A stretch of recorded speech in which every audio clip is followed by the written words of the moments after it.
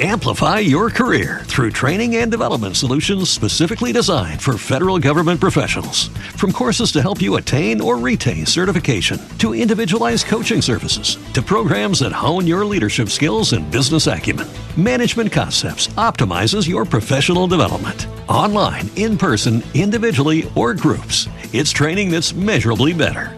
Learn more at managementconcepts.com. That's managementconcepts.com. Medical notes this week: how can surgical patients recover without opioids? There's been a decline in surgery-related opioid prescriptions since 2016 in an effort to combat addiction.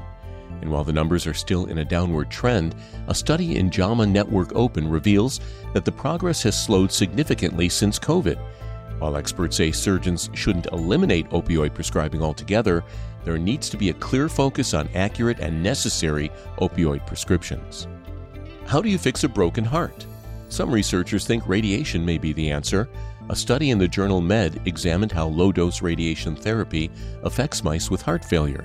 The findings suggest that damaged hearts with high levels of inflammation could benefit from this process by removing the inflamed cells from the muscle. The scientists plan to continue this research to see if this option would be effective in human hearts. A new form of pain relief for amputees. Many people experience phantom limb pain after losing a leg or a foot. The condition doesn't always respond to pain medication and often impacts a person's quality of life. Thankfully, new research in Nature Biomedical Engineering shows how spinal cord stimulation can alleviate this ache. The process restores sensory feedback to the limb, which also helps improve balance and mobility. And finally, virtual reality can help people with autism. VR gives users the opportunity to experience social situations in a safe and comfortable setting.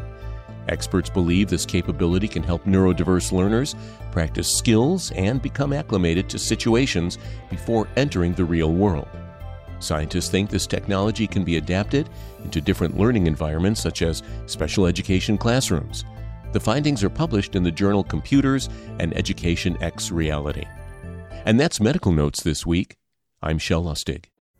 Pulling up to Mickey D's just for drinks? Oh yeah, that's me. Nothing extra, just perfection and a straw. Coming in hot for the coldest cups on the block. Because there are drinks. Then there are drinks from McDonald's. Mix things up with any size lemonade or sweet tea for $1.49. Perfect with our classic fries. Price and participation may vary. Cannot be combined with any other offer. Ba-da-ba-ba-ba.